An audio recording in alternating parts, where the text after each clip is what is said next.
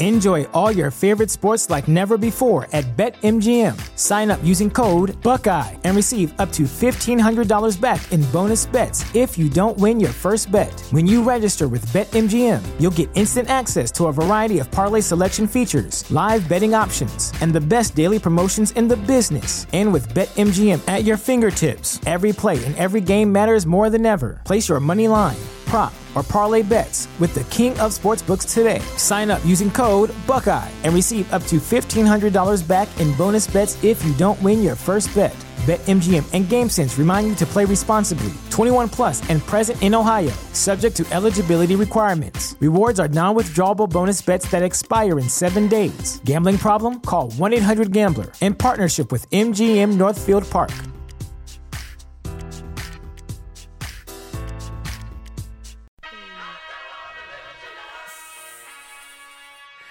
So,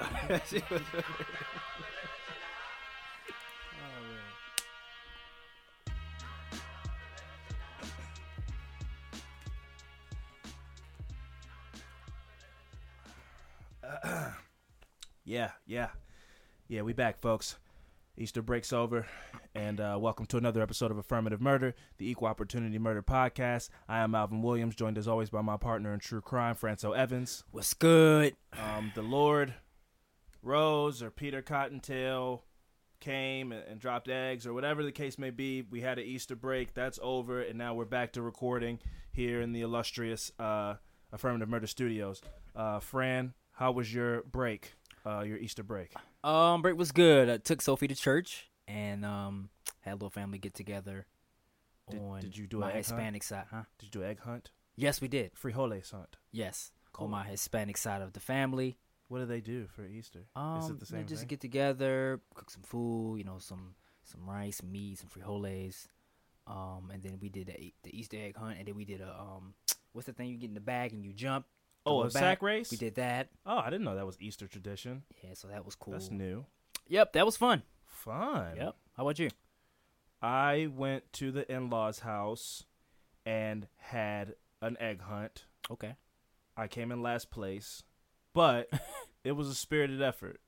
We brought Les. He'd never come to the egg hunt before. Mm-hmm. He won. I don't know.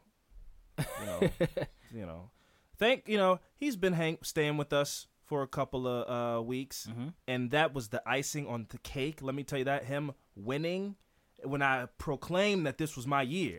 We were driving there, I was like, this is my year. Like, I didn't win last year. Last year I only had 5 eggs, and I was like, but this year, though, I'm going to win. Was there kids involved, or? No, we're all was adults. Oh, okay, that's cool. All right. We're all straight up adults, but kids at heart. Right, Got right. to keep that childhood spirit. Right. And I thought this was my year. Les swooped in with the beginner's luck, and with 20 eggs to my 14, he won. And it was demoralizing, and I hated it, and I'm glad he's gone. Today he left, and I'm glad he's gone. He took my shine, and he is no longer welcome in my home. But no, all jokes aside, for anybody who has been keeping up with posts that we've been putting up on all the social medias and everything, my friend Les Green was, for the past couple weeks, a contestant on American Idol. He made it to the top 50, but last night, I'm afraid that his journey came to an end, sadly. Not really sadly. He's not broken up about it, but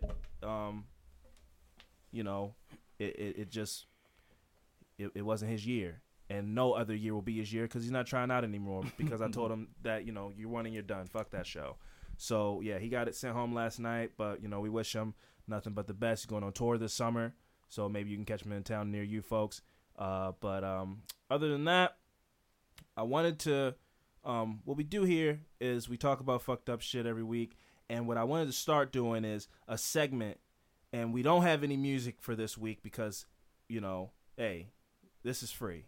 I don't know how many times I need to really. How many times do we need to make that clear? We don't get paid to do this. I don't get paid to put in extra hours to go chopping up songs and everything like that. So sometimes the idea will come, but the production value will come later. and this is one of those cases. I wanted to start doing a segment where, you know, before we get into the fucked up shit, we just give out some good vibes to feel good, to kind of, you know, lift our spirits before we dive into, you know, the gory, the grotesque, the dark side of the world, you know, before we jump into all that really fucked up, you know, evil side of the world. Let's talk about some positivity. Let's bring some positiveness into our life. So I wanted to have a good vibe segment before we jump into the affirmative murders. And because there's no music, Fran, give me a beat, and I'm going to slightly freestyle real quick just about what we're gonna do. Just give me a beat real quick, and we're gonna have our some makeshift segment music. You gonna freestyle it? Yeah, I'm gonna freestyle. Let's go. Okay.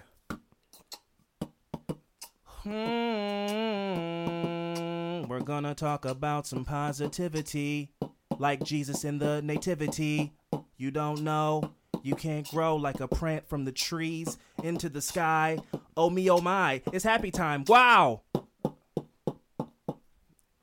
All right, cool. That was our good vibes segment music.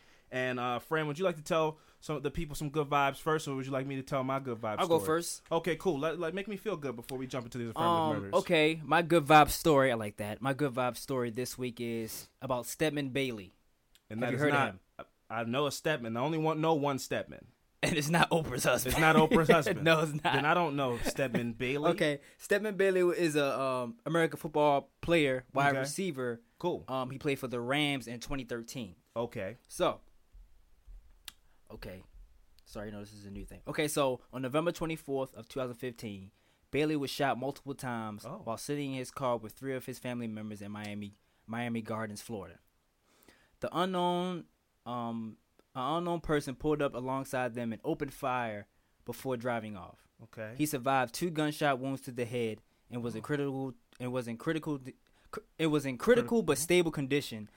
But his cousin was also shot, and he had life-threatening injuries. This was good. This is good vibes. It's good vibes. So okay, he survived those gunshot wounds. All right. Yeah, he survived those gunshot wounds. Now he's working his way back to being back on the field. Okay. As a football player in the NFL. Well, that's good. Yeah. So right now he has titanium plates in his head. Right now, but they said he's in good condition and he's working his way back to the NFL. And then I looked at his Twitter earlier today when I heard about the story, and he's saying like he had quote, "I can't be stopped." He said when I touch this floor, he's like when I touch that field, the world is going to shake. Oh, so he's motivated. He's like, I'm not them bullets is not going to stop me from living my dream. He should be happy he can even tweet. But no, that's I wish him nothing but the best. Yeah, that's. I'm glad that you don't let 2 bullets to the head stop you or something. Like it's like Wolverine now. He's got metal plates in his head. Yeah, maybe that will cut down on the CTE because it's like extra cushion. Got a metal plate. Oh yeah, it's like an extra buffer between his brain and the tackles. If he gets back to the field, right. I hope he does. Stedman Bailey, not Stedman Grand, is That's Oprah's husband, not wife. Oprah's husband.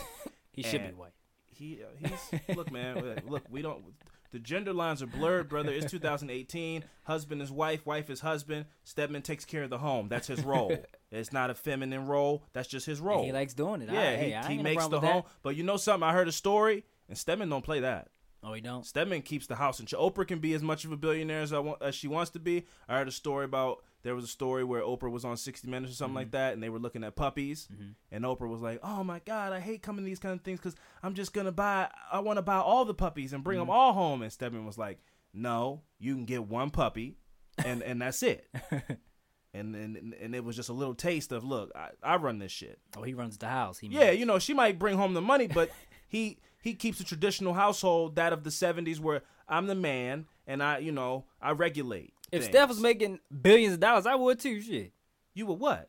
Be home chilling. Oh home yeah, down the crib. No, for sure. Yeah. Same. Why would I bring home my little pennies while I need to work just to feel good about myself? No, somebody's got to do the dishes and clean. I'll do it. Yeah, we got to walk the dog. Yeah, okay. So good for Stedman Bailey. I'm glad to hear that he's getting back on his feet. My good vibe story for this week is about these 3 black British kids who saved a man from committing suicide about maybe like less than a week ago. And if you see the picture, I'll show you a picture real quick. This is the kind of picture that you see and people use as like a negative about black kids. Like these kids are criminals or thugs or something like that. They're all kind of neutral face. They all have kind of afros and all this kind of stuff. But these 3 kids are heroes. And I want to put this photo up on Twitter just to kind of combat the stereotype that goes with black kids. I mean, people see black kids as, 5 times older than they are, whatever the statistic is. Like, what police officers see a 7-year-old as like 15 on average. They see adult men, and these aren't adult men. These are kids. They look like an alternative universe version of the Stranger Things kids. Like they're all just kind of like in a little crew of 3 kids. But anyway, so 3 kids from Hertfordshire, England are being honored for saving a suicidal man's life. Devonte Cafferkey, his name is Devonte. Even in England, they got hood names. So he's 13. We got Sammy Farah, he's 14, and we got Sean Young, he's 12. They rushed and grabbed this man who was sitting with a rope around his neck on the edge of an overpass in Waltham Cross. Again, we don't have any point of reference for any of these places. We live in America. But I'm going to say them the best I can. Cafferkey, who is Devonte, and Farah refused to let the man go while Young called for help. So basically, Devonte and Sammy grabbed the guy, and then Sean ran and looked for somebody to, called the police or whatever. He went to go get some adults to help this. They grabbed the rope or grabbed him? They grabbed him just to kind of stop him from jumping. Or I don't know what his situation was. I don't think he was hanging. I think he was about to jump. Oh, okay. But they grabbed onto him and wouldn't let go while Sean Young ran to get help. Okay. So they just kind of stayed there with him and, maybe they were like, don't do this, man. What are you doing? And these are kids, man. Like, in my mind, kids today would, like, pull their phones out and yell World Star. Right. But these kids didn't do that. So I think that's super cool. Young found a 47-year-old Joanne Stammers, who took over for the boys and held on to the man for what she said felt like forever. The Hertfordshire police nominated Stammers, Cafferkey, and also the woman too. They nominated Stammers, Cafferkey, Farah, and Young for national awards from the Royal Humane Society, a charity promoting life-saving intervention. Wow. The three boys who go to St. Mary's High School also picked up special achievement awards at the Broxburn Youth Awards for their bravery. So they're going around, cool. They're making their rounds, everybody's giving them positive feedback, which is what I'm happy that happens. I want these kids to go viral because you hear about this, there's like a condom challenge now. Nope. These kids are snorting condoms, man. I don't know how much is caught on. Sometimes the media will. How? They put it up their nose and then, snort it up and then pull it out of their throat. Wow. But yeah, like the contrast of that to all these kids doing that Parkland, they went to D.C. and did this whole rally for our lives and all this kind of stuff. And then you see a kid like that, or you see kids doing shit like that.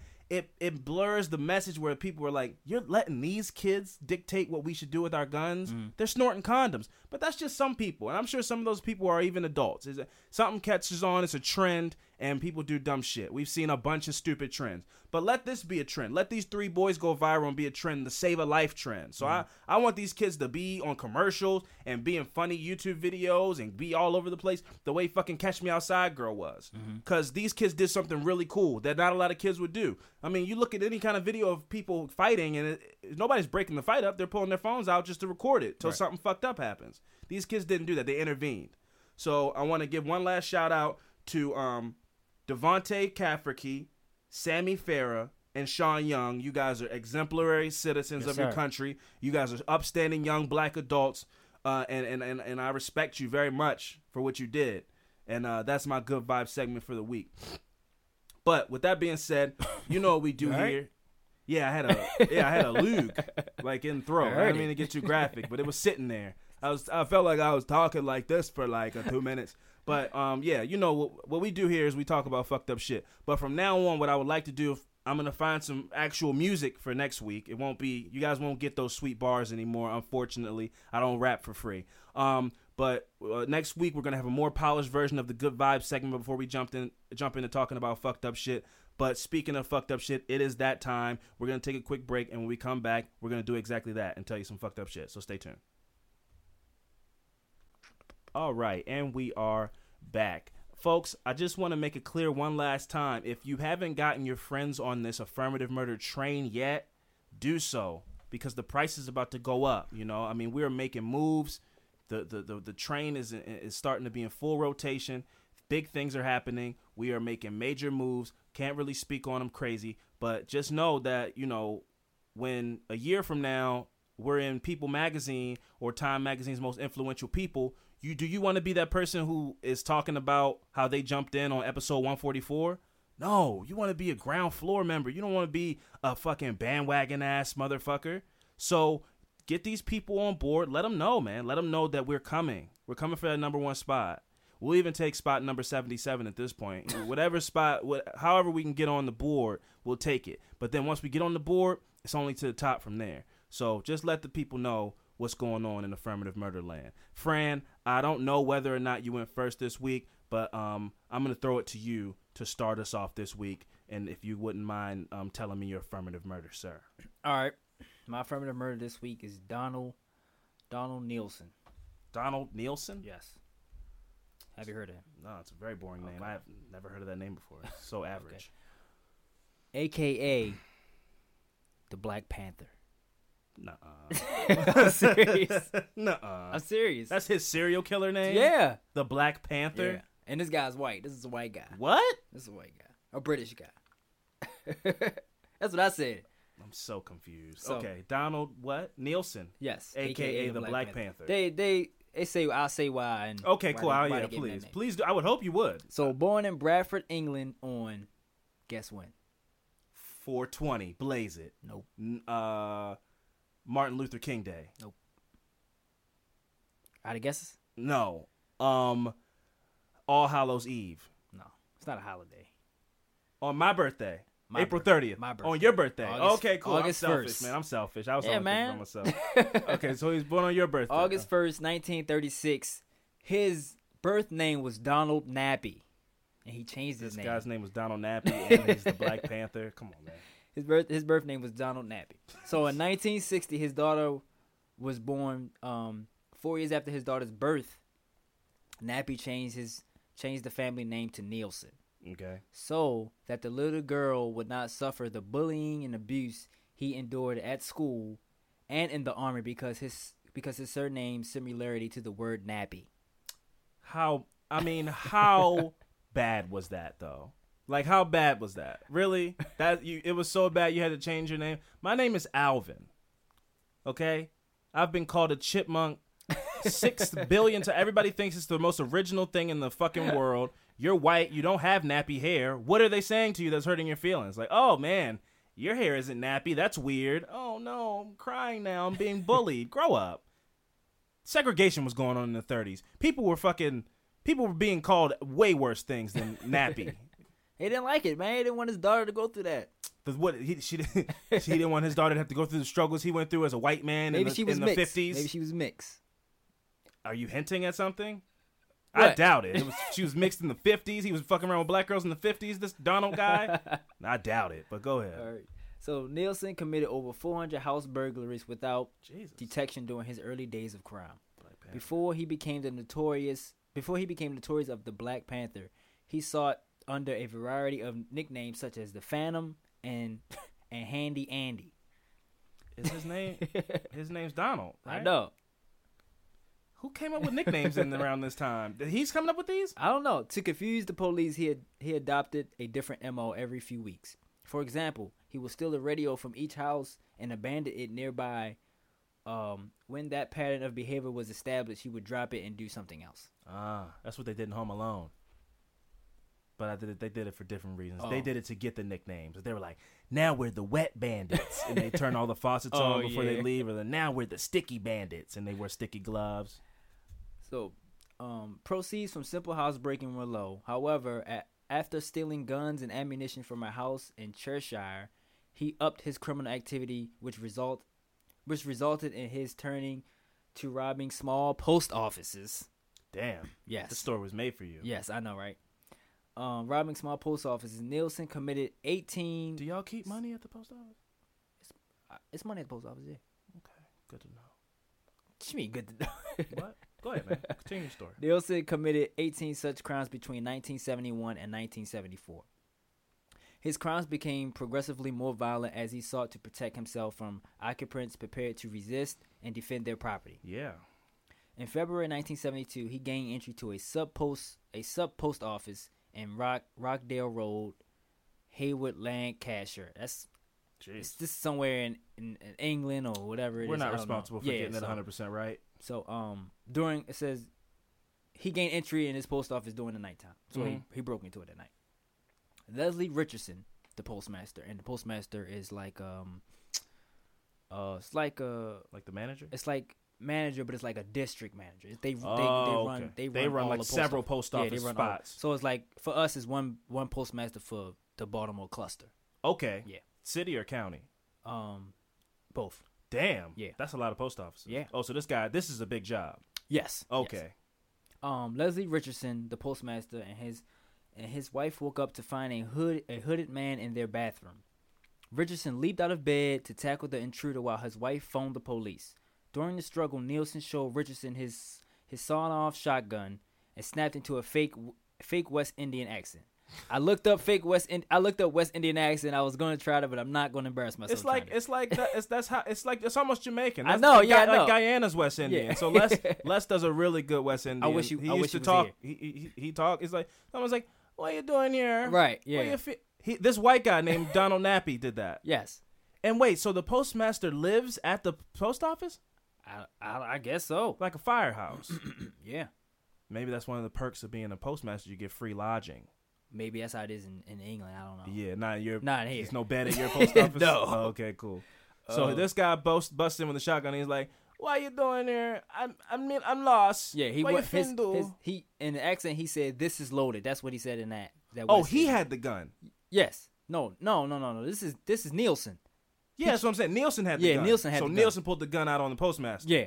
And was like, "Got a loaded shotgun here." Yeah, that's what he said. Finna bust one. Boom. Yeah, so Richardson saw the gun pointing up at the ceiling, and there was no danger of anyone being shot. So I'm guessing when he tried to lunge at him. Lunge at him, yeah. That's a big guess to be like, well, he's got it pointed up at the sky. There's no way he could point it at me in time. By the time I get over there, I'd be like, I'd take more of a chance at running. He bring that thing a little bit down. That's shotguns.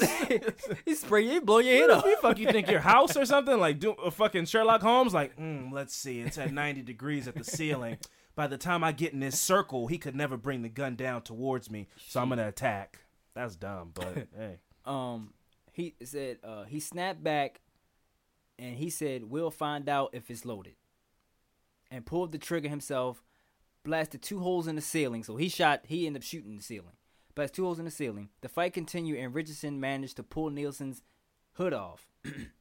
Pulled his black hood off. Nielsen stomped on Richardson's feet. Richardson's feet, breaking several toes and kneed him in the groin. As Richardson collapsed to the floor, Nielsen made his escape empty-handed. So he got nothing out of this. I think he gets a thrill.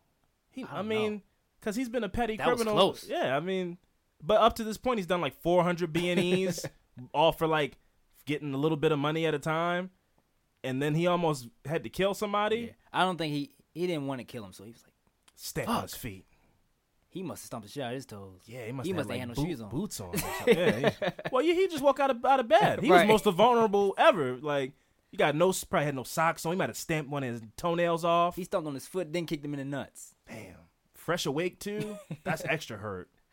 So Richardson gave police a description of his masked intruder, which turned out to be inaccurate in many respects. Probably like, he's black.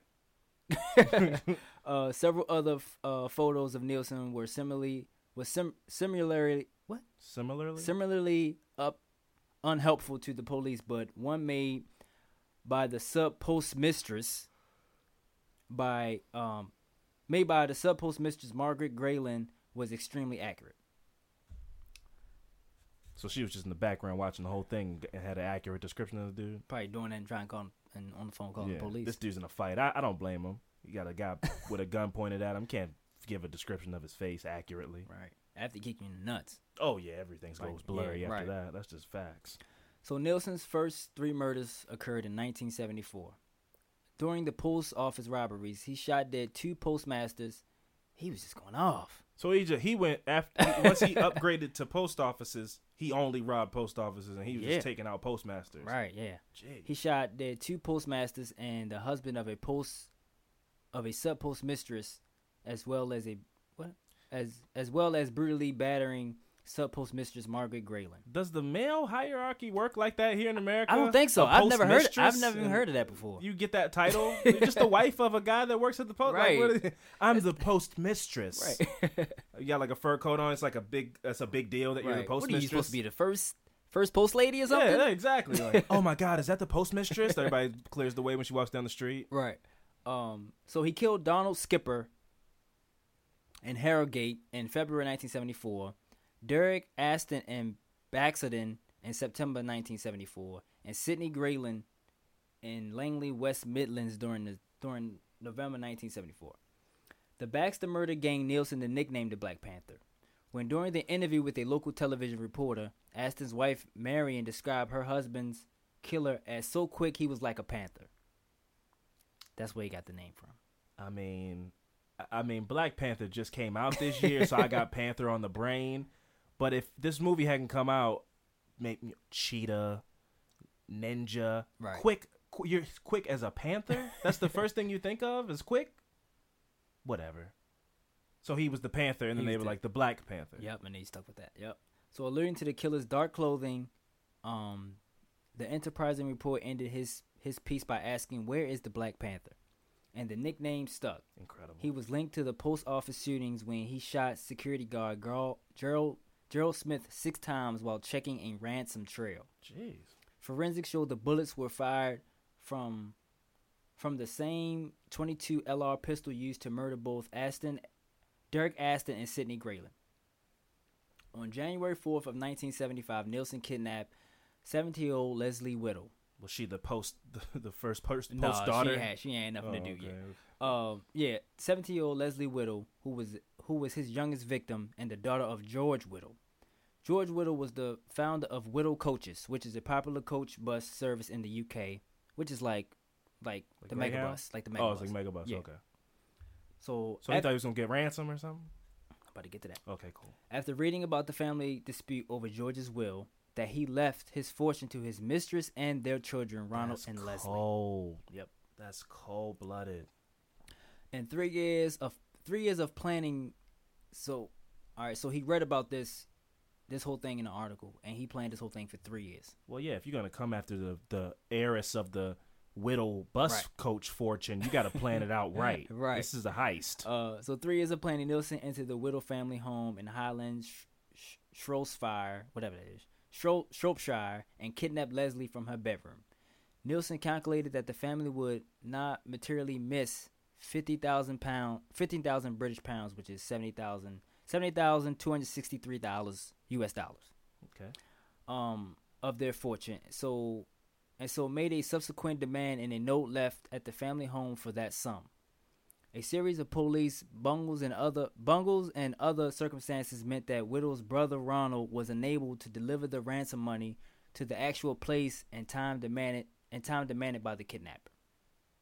He was or he wasn't? He wasn't. Okay. So Whittle's body was found on March 7th, 1975. Oh, this dude doesn't play around. Well, I'm about to get to it.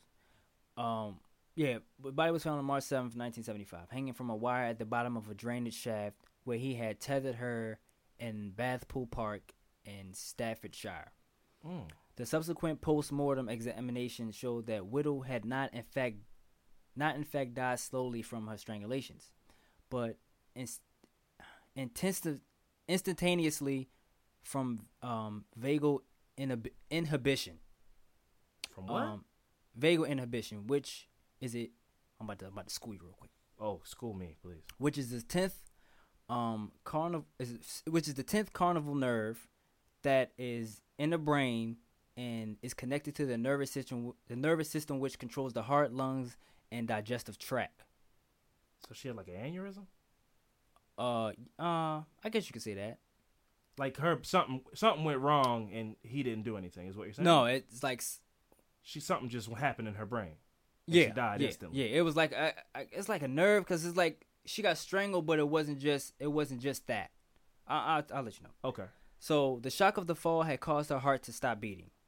Gilbert Gray, the defense, talked about how Whittle could have possibly survived that fall off the ledge. So what happened was they saying when she fell off this ledge, from the gap from the ledge of where she fell off and the wire, I guess it was a wire to go across. It was a mistake that she got caught on that wire. She was supposed to just hit the ground. She was supposed to just hit the ground, but they saying that based on how tall she was, that's how she got connected to the wire. But if she was shorter, then she would have survived that fall. Oh, right. But they said that. So if she just would have hit the ground, the fall wasn't that. It wasn't that big of a deal. Right. Oh, okay. Yeah. So she said she fell on her own and hanged herself, and her feet was inches from the ground. Oh, like she ran from him. Right. And fell off a cliff. Yeah. So it says he asked the jury why Nelson bothered to keep her alive once he had recorded the ransom message. Saying he could have simply clubbed her to death and hidden the body in the woodland, Gray finished his speech by saying, "I submit that when Leslie Whittle went over that platform, it was unlooked for a misadventure, unplanned and undesired. Nielsen started something that went hideously wrong." So when I read this, it was basically it was a mistake. He didn't mean to.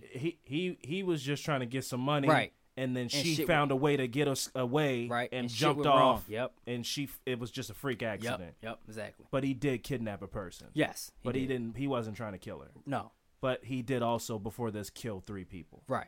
Okay. So I don't feel bad for him. Right. I put that in perspective because I was like, oh man, this sounds like a comedy movie. Like you were trying to, like a dark comedy. Mm-hmm. Like, I was trying to just get some money. The person ran away. They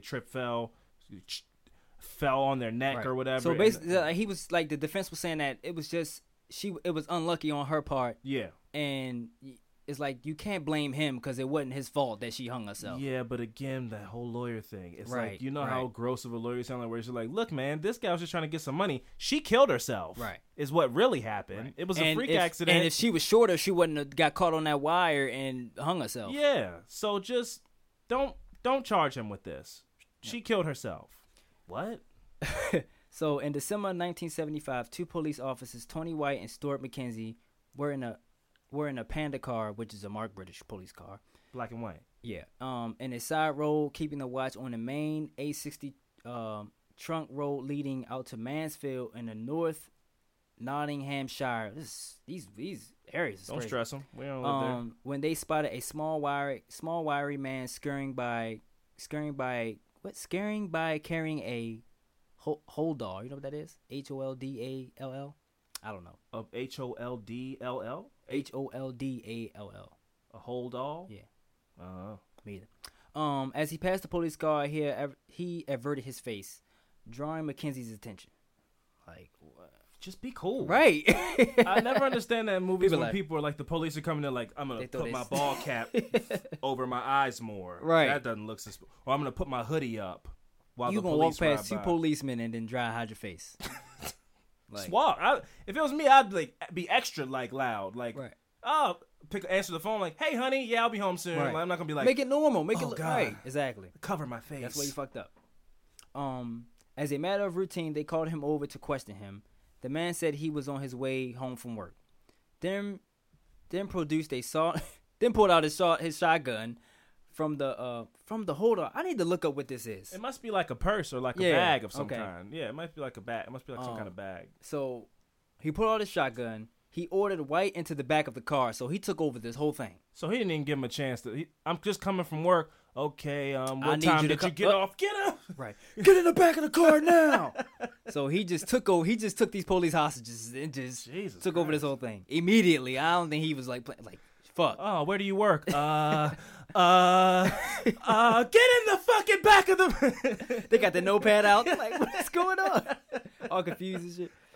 So he ordered White in the back of the car. The policeman opened the car door, but the gunman snapped, "No time for that. Climb the seat." The officer did so with did that, and the gunman settled himself in the passenger seat, jamming the gun into Mackenzie's armpit. He ordered them to drive to Rainworth, 6 miles away. He told them to not look at him. This presented Mackenzie with a problem. Gently, he explained to the gunman that they were going the wrong way, and he would have to turn the car around. The gunman agreed, but warned both officers if they would try any tricks, they would both be dead. As they was driving along Southwell Road, the gunman asked if they had any rope. As White pretended to look, Mackenzie reached a junction in the road, turning the steering wheel violently one way, then the other. He asked which way, left or right, causing the gunman to look toward the road ahead. White saw the gun drop a few inches and realized it was his chance. These guys in England make some bold calculations. Like, yeah, he dropped the gun a little bit, so this is my time. Hey, man, life or death. That's a good point. He pushed the gun towards Mackenzie's, stomped on the brake. They screeched to a halt outside the Junction Chip Shop in Rainworth.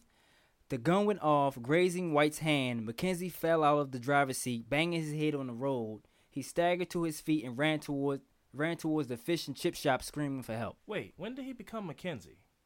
It's two people. The cops. Yeah. So the cop's name was Mackenzie. One of them was White, one of them was Mackenzie. Okay, cool. Yeah. All right, okay. So Mackenzie got shot just in the commotion. Or Mackenzie fell out and banged his head. White got shot in the hand. And Mackenzie fell out the car. Yeah. Okay, cool. So two men, Roy Morris and Keith Wood, ran from the queue outside the chip shop and helped overpower Nielsen. Wood subdued the gunman with a blow to the neck before Morris grabbed his wrist and held them. Damn. For White to snap on the handcuffs. He throat chopped him? Yeah, I guess. Jesus Christ. The locals attacked him so severely that in the end, police had to protect him. Oh, they was whooping his ass. No, because you know what happened was somebody was like, "Hey, oi, I think that's the Black Panther. Get him!" Like, back over spears and shit. Oh, shit. All it takes is one person to get everybody's confidence going. One person hit the person. It's like, everybody fuck him up. Right. Yeah, they went on his ass. And then it was a picture. They have a picture also. You can post it if you want. His shit was fucked up. His eye was all like red and shit. It's crazy. Shit, I'm gonna look it up. They hauled Nielsen to the iron railings at the side of the bus stop and handcuffed him before calling for backup. In the subsequent investigation, Nielsen's fingerprints were found to match one of those in the drain shaft. That's where he had Whittle, the little girl. Oh. In an interview in Kids Grove Police Station when he confessed to the kidnap of Whittle, Nielsen gave an 18-page statement. Damn.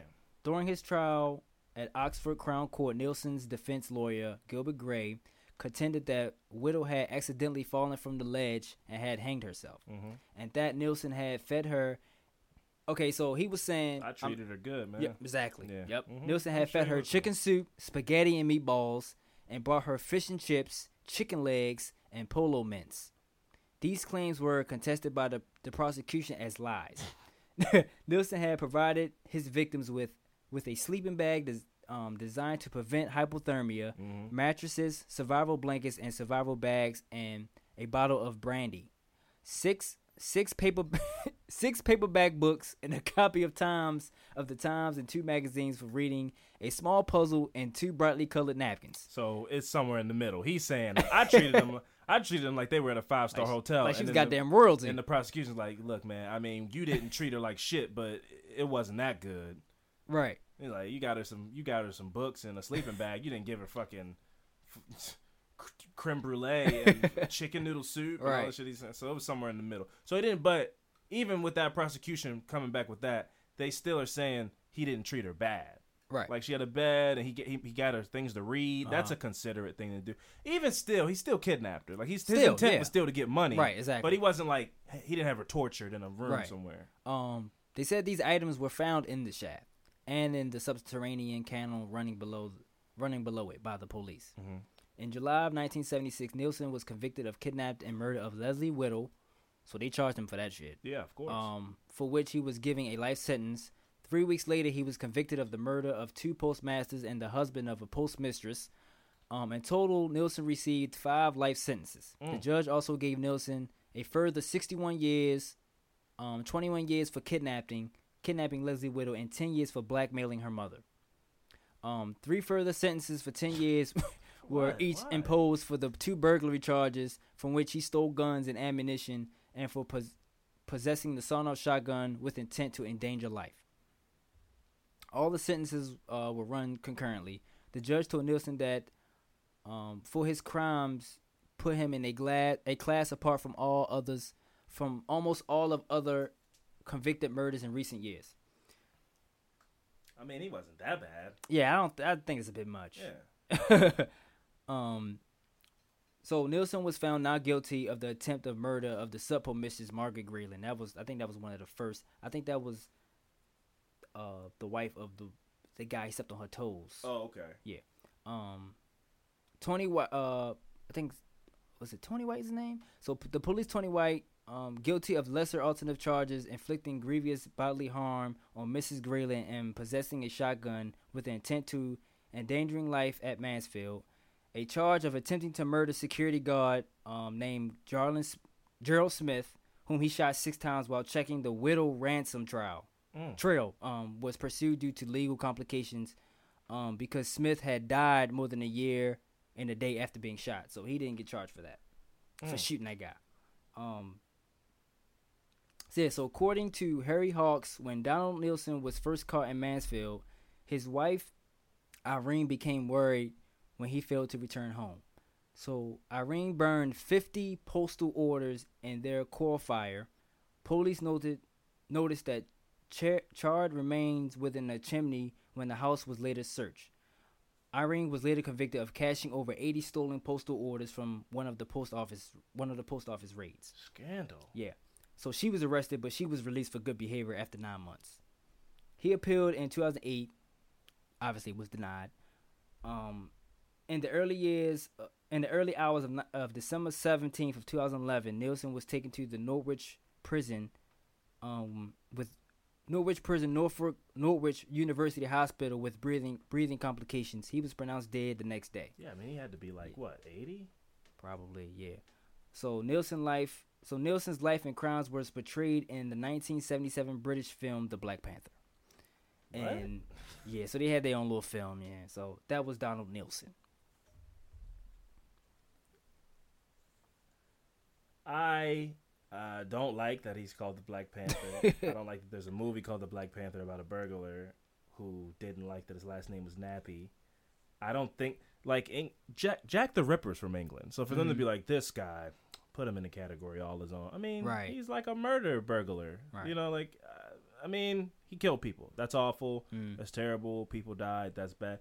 But he wasn't, like, diabolical. Like, he was trying to get money. Right. Like, he's a robber, you know? He killed people, and then he tried to kidnap a wealthy family's daughter. Yeah, he's a scammer. And it went wrong. Yeah, I mean, essentially, he's a scammer, you know? Like, right.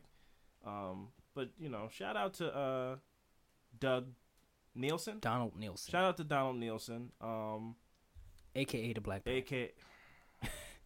A.K.A. the Black Panther. A.K.A. Donald Nappy. Yeah, you know what? Shout out to Donald Nappy. You know what? You didn't like being called Nappy? I'm going to call you Donald Nappy, you nappy-headed hoe. So, shout out to Donald Nappy. Any descendants of the Nappy family tree, your ancestor was a piece of shit, but he won't go down in history, you know? No. It's kind of he's a forgettable guy. Yeah. This guy isn't notorious. No, and good. I'm glad. You know, I'm like we're telling the story here and everything, but like I'm glad that he doesn't deserve to be notorious. He's a petty criminal who did some stupid shit and people died for it, and he shouldn't be remembered. We should focus on the victims. I hope that those people have pictures of their grandparents or whatever those people were, those postmasters and postmistresses. You know, honor those people like they did in the movie Coco, a great film, and honor them and put their pictures out. And every, you know, Dia de los Muertos, their family will cross over and enjoy, you know, being around you guys, and you guys will feel their presence. But Donald Nappy won't get to come over on Dia de los Muertos. He don't get to cross over and enjoy his family because fuck him. But also, George Whittle, I ain't letting you off the hook, brother. George Whittle was the founder of the bus. He gave his money to his mistress and their kid, his bastard kids. Yep. That's cold, bro. That's cold, man. That's legit cold. That's scandalous, man. That is gross. We not letting you off the hook, brother. Yeah, George Whittle, man. Hey, any listeners that we have who might be in the England area, ride Greyhound, man. Fuck the Whittle coach. Don't ride Whittle coach. We don't respect infidelity, and we definitely don't respect giving over the check to the side piece. The whole will. The whole will, bro? You gave over the whole widow fortune to your mistress, bro? Come on, bro. That's cool, man. That's nah. You don't do wifey like that. Even if times was hard, man, you gotta look out for wifey and the original family. That's cool.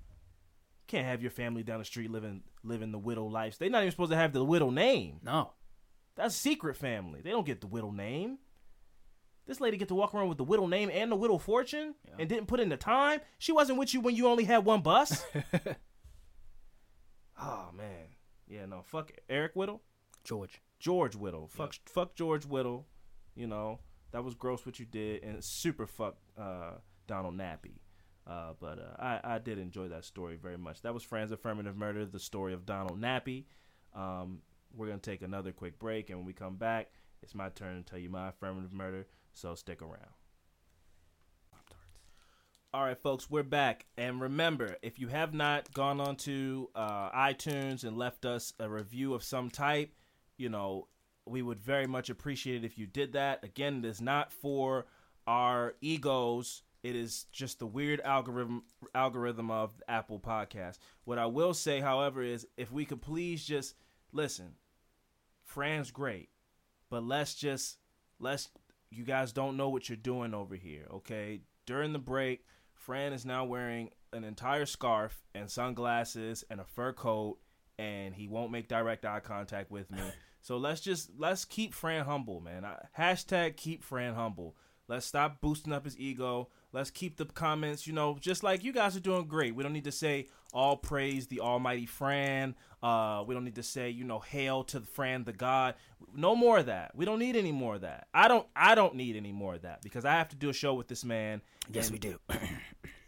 and as I said, he currently is wearing his scarf in a very weird tie. I've never seen a scarf tied this way. He's wearing circular sunglasses and a fur coat, and he won't even look me in my eyes. Now, could you please look me in my eyes as I tell you that my affirmative murder for this week? Maybe. Okay. Well, my affirmative murder this week is the story of Madame LaLaurie, the Mad Woman of New Orleans. Okay. Yes. And this woman is famous for a lot of reasons. None of them good. New Orleans. Okay. Yeah, New Orleans. Very French. French quarters of New Orleans. So it's New Orleans. Does Popeyes come up in this story anytime? It better fucking not. Okay. Delphine LaLaurie was the daughter of an Irish immigrant father who settled in New Orleans during the French colonial period. Her parents were important members of the local community. And Delphine's cousin was the mayor of the city from 1815 to 1820. An attractive woman, Delphine married well, 3 times. Her husbands included a Spanish royal officer, an important local banker, and a physician, Louis LaLaurie. So no relation. These are like pretty wealthy guys, I would say. Oh, yeah. It's New Orleans, baby. Yeah. They all, you know, high fidelity, the upper echelon of the town. I've never been there, so... I don't want to go. It's very voodoo-filled, and this story itself is actually gives you the imagery of some of the reasons I don't want to go. But I hear great things, so I probably will end up going at some point, but I have the heebies about the town. Okay. It just gives me the heebie-jeebies a bit. But yeah, her last husband, his name was Louis LaLaurie, but no relation. That was her maiden name. Right. But he's from France, and it's a French name. They just happen to have the same last name. I like that. So she got her name back when she got married. Oh, okay. The good doctor brought a new title to the socialite. She became the mistress of a house full of slaves. Even though the marriage was a good scenario for many women at the time, the lovely aristocrat was unusually independent. In fact, she had her own business and wealth, and she insisted on managing her own affairs. So basically, she was like, you know, all my women who independent, throw your hands up at me. You know, full on Beyonce. Feminism is alive and well in the 1800s, and it started with Delphine LaLaurie. She was like, I got my own money, I got my own business. I just need dick. You know, yeah, basically. You know, we're married. That's what you're here because I like you. You're young. You're a young man. You got money, but I don't need your money. I got my own money. Right. I bet this is how Oprah started talking to Stedman initially, but you know he checked her because Stedman don't play that. No one knew that those affairs included. So when it says she had her own affairs, no one knew that those affairs included torturing and murdering the slaves of her household. Oh, through most official reports. Though most official reports claim that she was directly responsible for the torture deaths of 4 slaves, many believe it may have been more than that. Her actions make her one of the most notorious female serial killers in American history. In 1831, Madame Lalaurie purchased a 3-story mansion at 1140 Royal Street in the French Quarter, and the building is still there to this day. So you can go to this building and you'll understand. Have you looked at pictures of it? Oh yeah, you'll understand why it's a big deal when I tell you what happened in this building. Send it to me. Okay, yeah. As many society women did at the time, Madame Lalaurie kept slaves. Most of the city was shocked at how polite she was to them, showing them kindness in public and even setting 2 of them free in 1819 and in 1832. However, soon rumors began to spread that the politeness exhibited in public may have been an act. The rumors turned out to be true.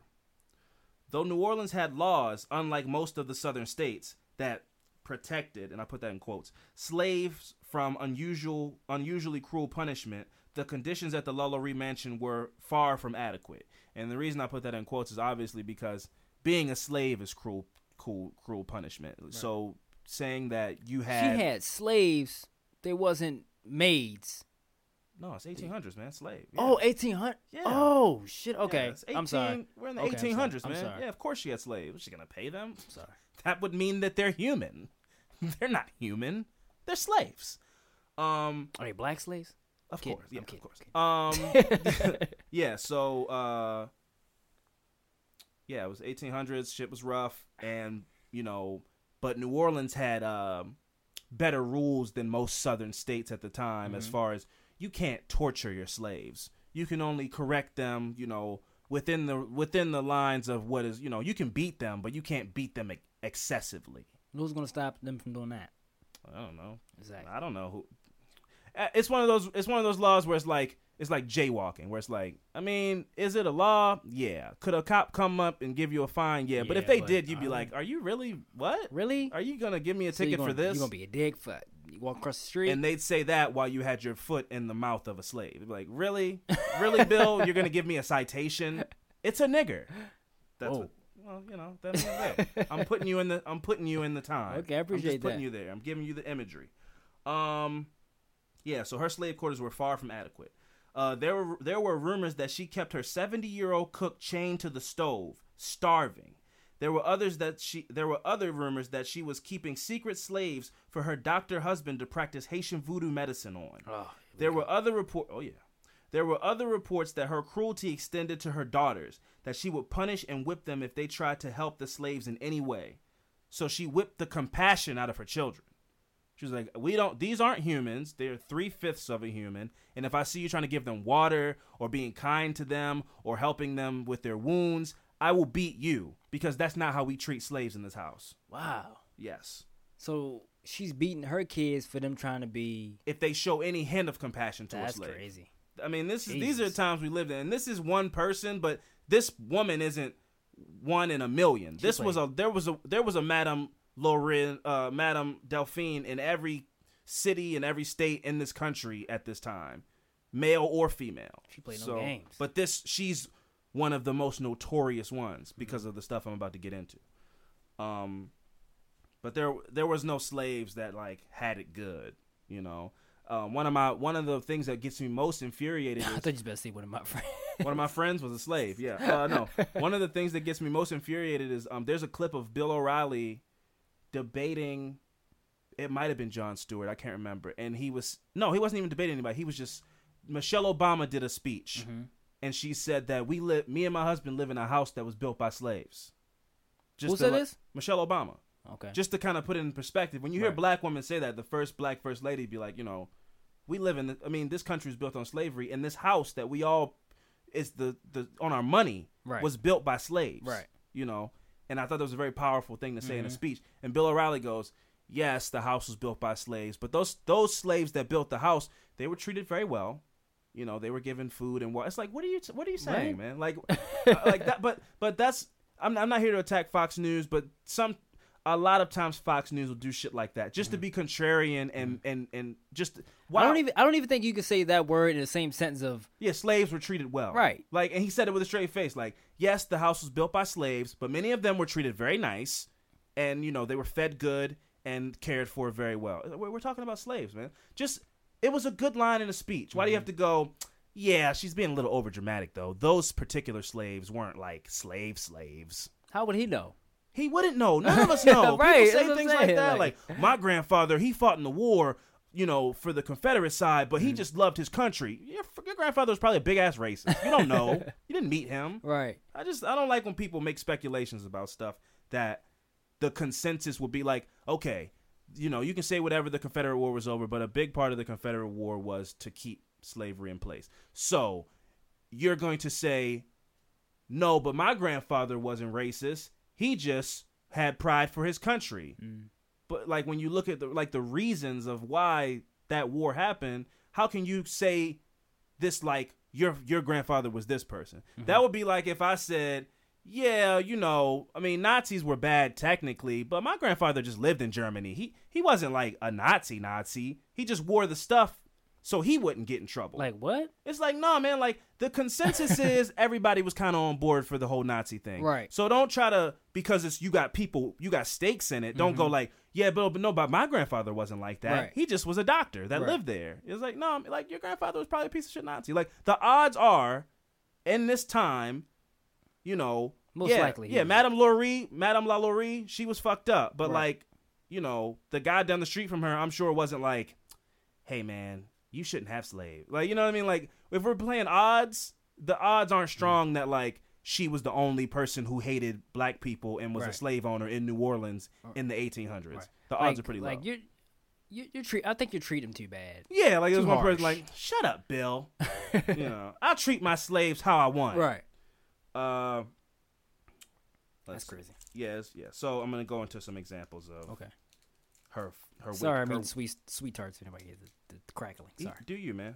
So like I said, there were rumors that she kept her slave, her 70-year-old cook, tied to the stove, and that they were doing Haitian voodoo experiments on some of the bodies. And there were other reports that her cruelty. Yeah, I said that with the daughters. She would whip her daughters if they were nice to slaves. Just catch them back up. All right, so we got all that. Other stories included a man who was so scared of punishment that he threw himself out of a third-story window, choosing to die rather than be subjected to Madame LaLaurie's torture. He said, "The hell with this." Yeah, I mean, and that's like, that is so. When I heard that, it made me think of the slaves on the slave ships, who jumped off the boat because they were like, if they're treating us like this on these boats, and I don't even want to know where they're taking us. Right. I'd rather die. And those conditions were horrible. So that's a big, like, think about that. Like, whatever she was doing to these people was so bad that this guy would rather jump off a building. That's crazy. Than to deal with whatever was coming. That's how wicked this woman was. There was another report that concerned a 12-year-old slave girl named Leah. As Leah was brushing Madame LaLaurie's hair, she pulled a little too hard, causing LaLaurie to fly into a rage and whip the girl. Wait, this is a daughter? No, this is a slave girl who she right. had brush her hair. Brush her hair. Okay. That's the kind of tasks that they had slaves do. How many did she have? Yeah. Like the young man before her, the young girl climbed out onto the roof and leaped to her death. Wow. So this was a regular occurrence of like slaves, and I'll show you the picture later. They have, in one of the pictures I saw, they have like zoomed in on the window that got boarded up because slaves kept jumping out of the window. Like there's like, this is the window where it would happen. This would be cool to see. This would be cool to see this house. I mean, I don't know about cool. It would probably haunt the shit. I don't even know if I would want to go in it. I ain't talking about go in it. I haven't even finished yet. You think? Yeah, but just to see the house and then it'd be pretty crazy to know the history. Story. Right, the building's still there.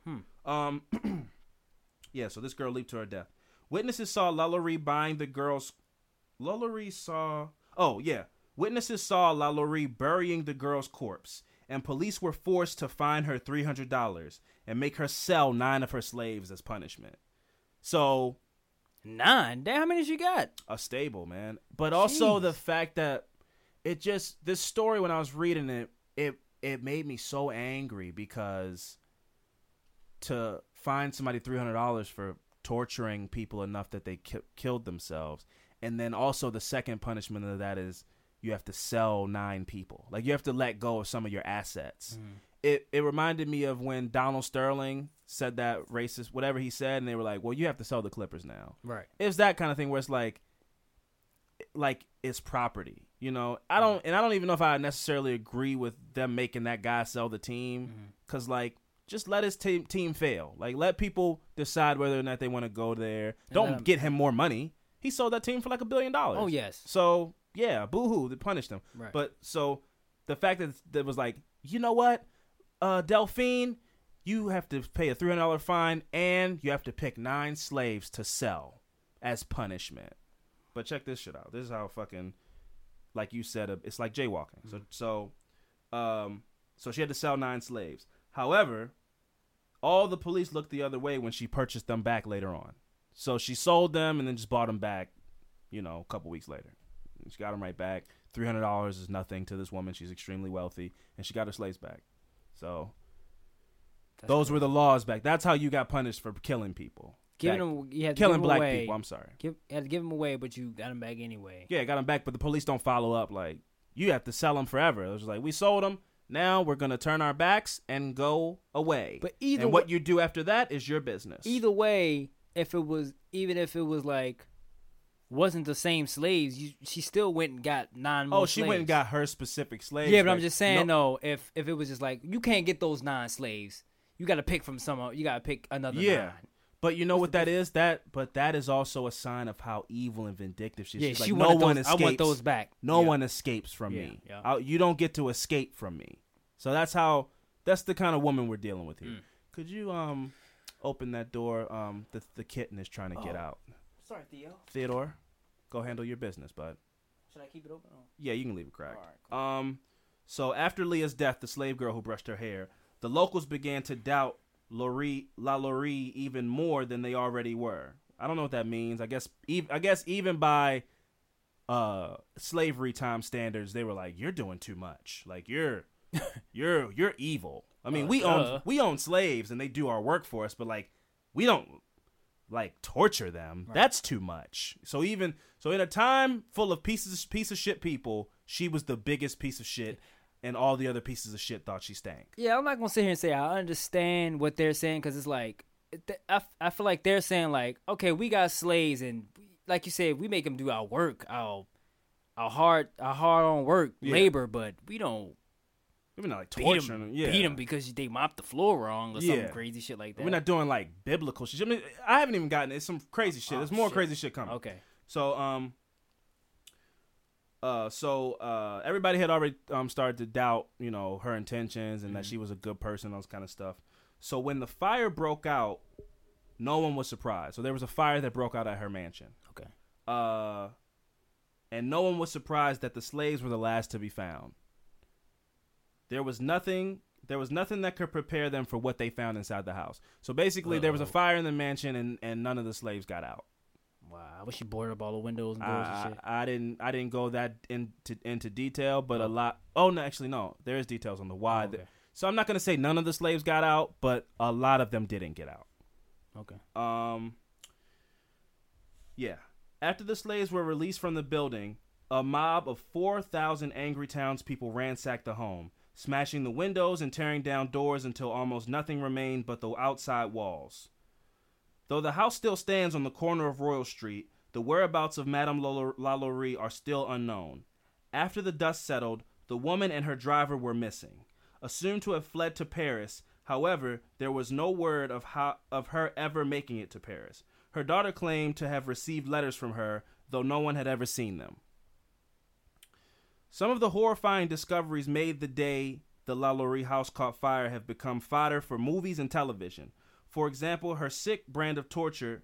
For an example of her sick brand of torture, LaLaurie would wrap her slaves' intestines around their own bodies like a belt. What? She would disembowel women and wrap their intestines around them like belts, and then would let their bodies sit and rot. They were already dead, though, I'm guessing. I don't know. Maybe they were, maybe they weren't. Maybe they ended up dying during the process. That's gruesome. But where I found out about this woman was in season 2 of American Horror Story. American Horror Story Coven did they covered witches in New Orleans, and Kathy Bates played Madame Delphine Lalaurie. I can't watch that show, by the way, so I don't even know. Well, I wouldn't watch this. This season's rough because they do have imagery of some of the stuff that she did in the show. I just can't. That show creeps me the fuck out. I just can't watch it. It's pretty creepy. I would say Coven is one of the more creepy seasons that they have, and it's a big part of it is that they interwove the ghost of Delphine Lalaurie into the show. Wow. And I was and you saw it? You watched it? Oh, I watched it. Yeah, it was super. It was very disturbing, but this was in the back of my mind. And what happened was, what I wanted to do this week was, and I couldn't find I wanted to find a slave serial killer, like a slave who went rogue and started killing slave masters, right?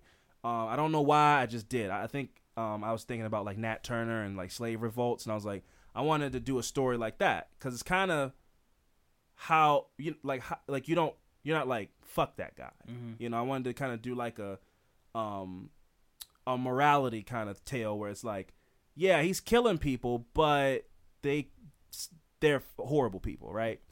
And I stumbled on the Madame Delphine, and I remember the name from the American Horror Story, and I knew it was based on a real person, but I didn't do much research after watching American Horror Story. This was a couple years ago, and then when I started reading the story, I was like, wow, this woman really did a lot of the stuff that was in the show. Some of the stuff that was in the show was horrible, but they showed it. And you read the stories and it's oh, this isn't a made up, a writer didn't write this, a woman did this. Is it an episode or it's the whole season? It's the whole season. The whole season is about witches. It's about the whole season is about witches, but they'll flash back to her doing shit. Excuse me. It's hard to explain. I think she comes back to life. It's a whole thing. I can't remember. It was a couple years ago, but it's pretty crazy. So yeah. So she would tie women's intestines around themselves like a belt and then let their bodies sit and rot. Lalaurie also broke one woman's bones so that she would fit in a small cage that was made for dogs. Wow. Another woman found after the fire was missing both of her arms and legs. Both women were still alive. Wow. So basically they walked into this house after the fire was put out, and there's a woman stuffed in a dog cage with her bones broken, and another woman tied to a table who didn't have any arms or legs. So they were just experimenting on black people. And she was how does she, again, I can't even scratch myself. I don't know. I mean, but you can push somebody into that shit. But for me, what it is, it just, even though she's the most evil example of that time that you can really, this woman really didn't think black people were human. But that's how little they thought of us. But I mean, we weren't human. It was doing this to a pig. It was like dissecting a frog. We weren't human, you know? So and also she hated slaves. So she got a joy in torturing them. So it was almost like, you know, you hate dogs and you're a serial killer. So you hate dogs and you're a serial killer. You can do whatever to a dog you want because you hate it and you don't care. You don't have any feeling towards it. So it allowed her to do some crazy shit. And the rumor is that a lot of this is learned behavior from her husband. Wow. Who kind of, brought her into this world of doing this to slaves. It's the rumor. But it definitely, she did a lot of it. And while I was reading this story, the whole time I was thinking of that Dave Chappelle sketch where they get in the time machine and go back in time to the slave, to the slave, what do they call it? Plantation. And they shot him and if I really was upset, I'd call you a cracker. He's like, what? He's like, it's a term made famous by George Jefferson, the show The Jeffersons. And then he said something else and he was like, and then he just shot him. I was like, but really, I'm joking and everything, but it brought this anger in me where I was like, if I had a time machine and a gun, if there was one thing I would do, because black people can't really mess around with time machines. You know what I mean? Black people can't really get down with time machines. This whole shit would be different. Yeah, well, not only that, but even if you'll watch movies and it'll like Back to the Future and all this kind of stuff, and it'll be like, man, I'm going to go back to the 80s. Boom, boom, boom, ba-doom, ba-doom. Everybody's dancing and shit. Up until like 96, I'm getting a call to nigger as soon as I hop out of the machine. Anytime. I'm going to the 70s. Disco.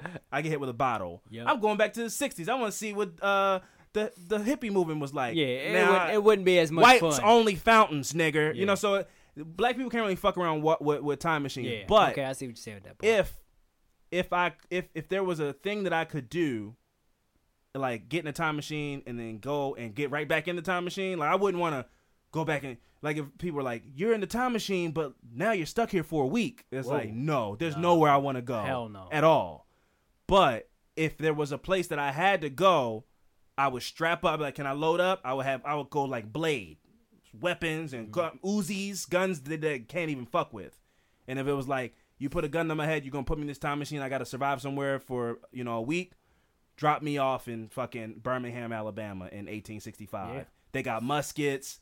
I like my odds. I'm not the most crack shot, but I got a little bit of aim, and I got weapons they never before seen, and I would fuck shit up. You would fuck shit up, and then the slaves at that time will be on your side. The king. You would be on your side. I'd be the Black Panther. Right. They would be on your side. I'd be the Black Panther. I'd cause the biggest slave revolt ever. But other than that, I don't want to go to the 60s. Like, I just don't think it would be fun until shit got too real. You know what I mean? Where, you land, you meet some cool white people that are like, you want to do some acid, bro? It's 63, summer of love, man. And then like you're having fun on it, and then it's like, what are you doing around here, boy? And then you're like, oh man, damn. I forgot about that. I forgot. Yeah, you know what I mean? Damn. You really look at him like, man, I forgot about. Come on, man, really? So I'm only here for a week, man. Yeah, man, come on, let me enjoy my vacation. So that, so black people can't really fuck around with time machines. But if I had to get in a time machine and go somewhere, I would go back to this time and incite justice. Really, I mean, you can't hear stories like this and not be disgusted. I mean, this woman is horrible. Right. She's terrible. Where did I leave off? Yeah, so she had women in cages. There was a woman that was found without her arms or legs, and she was still alive. Wow. As previously mentioned, when the fire broke out, there were a number of dead and tortured slaves found in her attic.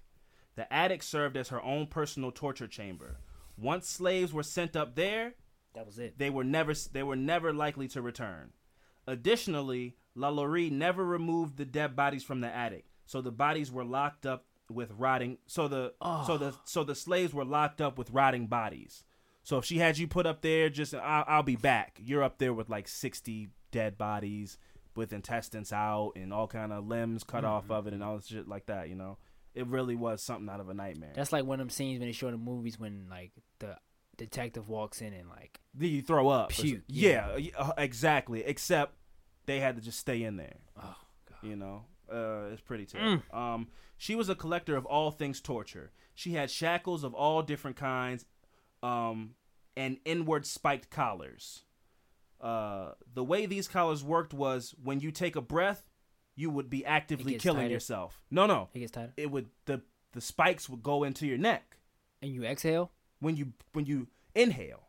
So if you take a deep breath, your throat expands. Oh, okay. So it would tighten and the spikes would go into your neck. That's some Saul shit. Yeah, so you can either hold your breath until you die or let the collar do its job. So you can sit there and be like, it hurts so bad, it's killing me, it's digging these big holes in my neck. I won't breathe. It hurts too bad. That's crazy. But then imagine that, I'm just going to hold my breath for as long as I can. You hold your breath for 60 seconds, that's torture, and then you got to take a deep breath to get the breath back in you. Now you're breathing in and out, and the spike collars going in and out of your neck. That makes me want to take a deep breath. Yeah, I mean, legit, I would never kill myself. But if I was living in this time, if I was living in these times, I legitimately, the first chance I got, I would kill myself.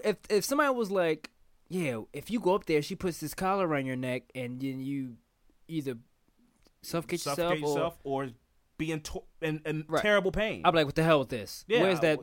What's the window they've been? That's not even the worst. If they go, yeah, man, I heard she took Roxanne up there and fucking took her guts out and wrapped them around herself like a Fendi belt. I'd be like, what? Man, give me a knife. No. That'd be it. No. I'll go head first right out there real. Yes, I'd rather die. I would rather die. Fuck that. I'd rather die than you saw off my arm in 18 30. They're not using Novocaine. She's just cutting people's shit off, man. I would kill myself immediately. And she's probably doing it with just confidence, like oh yeah, like butchering. It's like butchering a cow. That's how they saw us, man. I mean that's what it was. I mean, I couldn't stomach that. Oh, that's crazy. That's insane. Yeah. Yeah. So you can either breathe or yeah. Though she tortured all of her slaves, the male slaves had it the worst. The men found in the attic were missing fingernails and had their eyes poked out and their genitals cut off. She absolutely hated her male slaves, and there are some rumors that it was because her uncles were attacked by slaves when she was young, and she also had survived a slave revolt. But to be mad at slaves for revolting is one of the most hilarious things. Like that whole idea of like, I hate slaves because when I was 15, all the slaves on my dad's plantation rose up and beat my dad up and ran away, and that wasn't cool. So I hate that. It's like, that wasn't cool that you guys, they didn't want to be slaves anymore. So that's one of the theories as to why she was so angry at male slaves, because male slaves beat up some of her uncles, and also they revolted on her father's plantation when she was a kid. That's a wonderful reason. It's a great reason to be mad at slaves, because they didn't want to be slaves anymore. Like, how dare they not want to be slaves anymore? What about her husband? What was he doing? He was being a doctor. So he was never home. I mean, like I said, there were rumors that he was the one that kind of indoctrinated her into being a torturer of slaves, but that's all rumors. Other than that, they said he was a young guy from France. He was a doctor. There's not really much information on him. Okay. Yeah, so she absolutely hated her male slaves. In the late 1930s, an old cracked copper plate was found in New Orleans' St. Louis Cemetery bearing Madame Lalaurie maiden name. The inscription on the plaque in French claims that Madame Lalaurie died in Paris on December 7th, 1842. However, the mystery remains alive, as other records located in Paris claims that she died in 1849. So there's all kind of mystery surrounding if she died, when she died, where she died. Despite the plaque and the records, it was widely believed that while Lalaurie made it to Paris, she came back to New Orleans under a new name and continued her reign of terror. Wow. To this day, the body of Madame Lalaurie, the bottom of Madame Marie Delphine Lalaurie has never been found. That's like you did a story like that though, like yeah, that was the woman. That was the woman who worked on a farm. Yep. And she killed her kids and burned the farm down. She was never found either, and there were sightings on kind of stuff. But this woman, that is so creepy. Her body was never found. They just kind of proclaimed her to be dead, but there's rumors that she left after the mansion burned down. She left. Maybe she set fire to it. There's all kind of rumors, and that she left, went to Paris, but then came back. A couple years later, and under a new name, and got some slaves and started doing this shit all over again. That's crazy. So.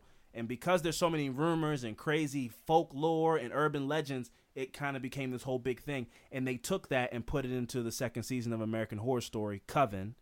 And I recommend it to anybody. Obviously, it's not there's real actual like documentaries on this woman, but that's more of a horror fictional kind of telling of it. But it is some fact to that season of American Horror Story. Stuff like that, I just wish we knew. I wish we could be like, we can see stuff like that, but then we can't do nothing about it. Just so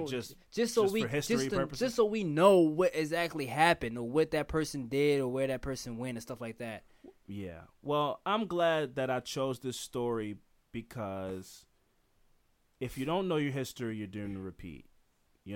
So I want people to know what this country used to be. I want people to know that this was something. Yeah, this woman's terrible. But I could find you 1,000 stories like this from this time. I mean, This is how this country was built, off of doing this to slaves and going, in chattel slavery. This was the name of the game. This was the big business in America. This was how this country was built.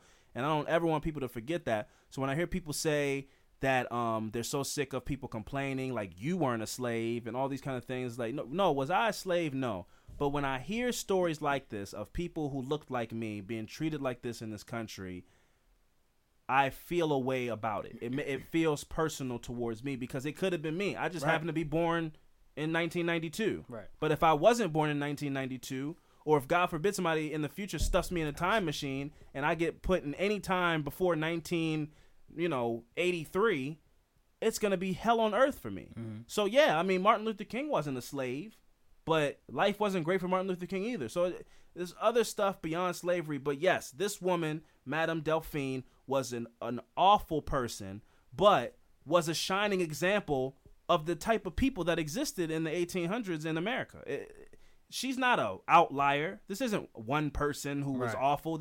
She was really the upper echelon of awful, but right under there's people that were raping their slaves and all kinds of, there was plenty of awful stuff that happened. So let's not forget our history, and let's not repeat our history, and let's just be better, people. Like let's just be better to people, no matter what they look like, no matter you know what kind of preconceived notions you may have about those people. Treat people the way you want to be treated, but don't ever fully trust anybody, because they could in fact be the person that puts the knife in your back. So always be on the lookout at the core of you, but don't be mean to people. You know what I mean? Like, you can be standoffish, you can avoid people, you can stay in your house all the time. If you want to be afraid of people, that's fine. But there's a big difference between being afraid of people and letting that fear turn into aggression and hate and actually manifesting it into hurting people. We're not about that here at all. No. We treat everybody the same, whether you're, black, white, brown, purple, gay, straight, whatever your sexual orientation is, trans, we don't care. We think all of you might kill us, but we'll treat you the way we want to be treated. Right. But in the back of my mind, when you go, hey, man, can you give me a ride somewhere? I'm going to sit in the back seat. I'm like, no, man, you can sit next to me, because nobody sits in my back seat. Or you can just go ahead and walk. Yeah. When it comes to my man Fran, you won't even get the ride. So that's how always on the lookout he is. You won't even get the ride. No, sir. I'll tell you what I do. Here, I'm so nice, I'll call you an Uber, bro. You know what I mean? Like is that you? You'll at least do that, right? Yeah, I'll at least do that. I'll get you an Uber, but I can't. I'm going the other way. Damn. Yep. Yeah, I'm going the other way. I can't go that way, but I can get you an Uber. I'll shoot you an Uber out this way, and they'll take care of you. But we're nice people, but still get fucked over though. Yeah, nice people always get fucked over, man. So, but that doesn't mean you shouldn't be nice. Right. So be nice, but just be on guard. And I think that's easy to do. Just be nice, but always be skeptical of people, because people only show you what they want you to see. That's just a fact. People only are going to show you what they want you to think they are, and that's just everybody. And eventually you get to a point where, you know a person very well, and, you think that you've known them since you were kids and all this kind of stuff. And then somebody tells them how great they are. And then they're sitting in front of you and they got a scarf on and sunglasses and a fur coat and like fancy bottles of water. Right. So you never really know people, even if you think you do. So, Fran, do you have anything else you want to add? No. That was a history lesson right there. I like that. Yeah, sometimes we like to be funny here, but sometimes you got to slide in. You got to slide the medicine into the candy. So we're funny here, but it's not all banging my damn elbow in this chair. Well, stop doing it, man. Maybe if you took that heavy ass coat off, you wouldn't be fucking have heavy ass elbows. Anyway, we're gonna get out of here. We're not gonna hold you guys up anymore. Like I said, be on the lookout for us. Let people know that we're the hottest podcast in town and we're coming for that crown. I'm sick of being humble. I'm taking a page out of Fran's book, and we're just gonna start talking wildcat shit, because something, if I'm gonna be honest about it, there's nobody in the true crime game doing what we're doing. No, sir. Nobody's bringing you that black Twitter comedy. Nobody's bringing you that energy, that introspective comedy, taking a look at society but doing it in a funny way, and then also telling you some fucked up shit. We're not just up here reading you boring ass facts from stories. We're telling you our passionate feelings about horrible things that have happened to people and how they make us feel, and people aren't bringing it like this. They just aren't, and that's facts. And if anybody wants to challenge us on that, you send us the link. Send me the podcast that's doing what we do in the way that we do it, and I'll bow. Right. I'll kindly bow down. I won't, but he will. There you go. So I'm learning, friend. I'm trying to get on your level. Okay. I'll get there someday. Okay, but first of all, before we close this out, I wanted to come at you about something. Come at me? Yeah, come at you about something. The other day, I was told by my assistant. Oh God. My assistant Jim, that you were harassing him on my Facebook page. How can I harass somebody who doesn't exist? He does exist, okay? He told you I harassed him? Yes. Look, man. Don't harass Jim? my assistant Jim. Yeah, I won't harass Jim. Harass him again and see what happens. First of all, that's what I wanted to say. Don't ever raise your voice at me. Ever. In my home.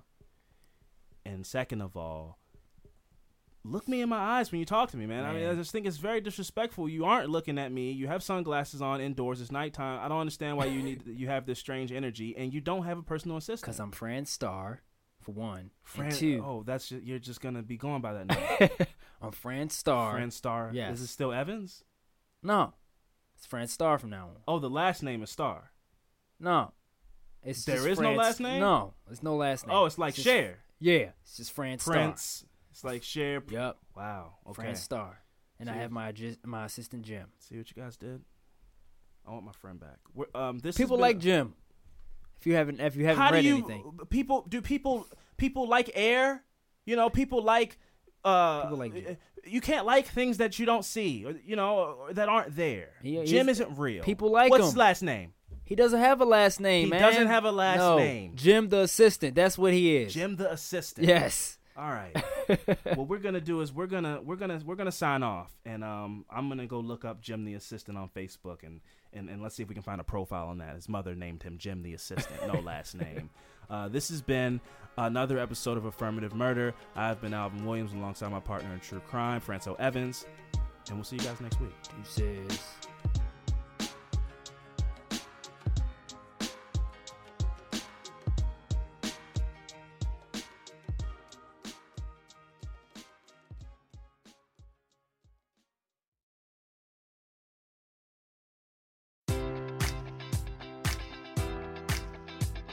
Enjoy all your favorite sports like never before at BetMGM. Sign up using code Buckeye and receive up to $1,500 back in bonus bets if you don't win your first bet. When you register with BetMGM, you'll get instant access to a variety of parlay selection features, live betting options, and the best daily promotions in the business. And with BetMGM at your fingertips, every play and every game matters more than ever. Place your money line, prop, or parlay bets with the king of sportsbooks today. Sign up using code Buckeye and receive up to $1,500 back in bonus bets if you don't win your first bet.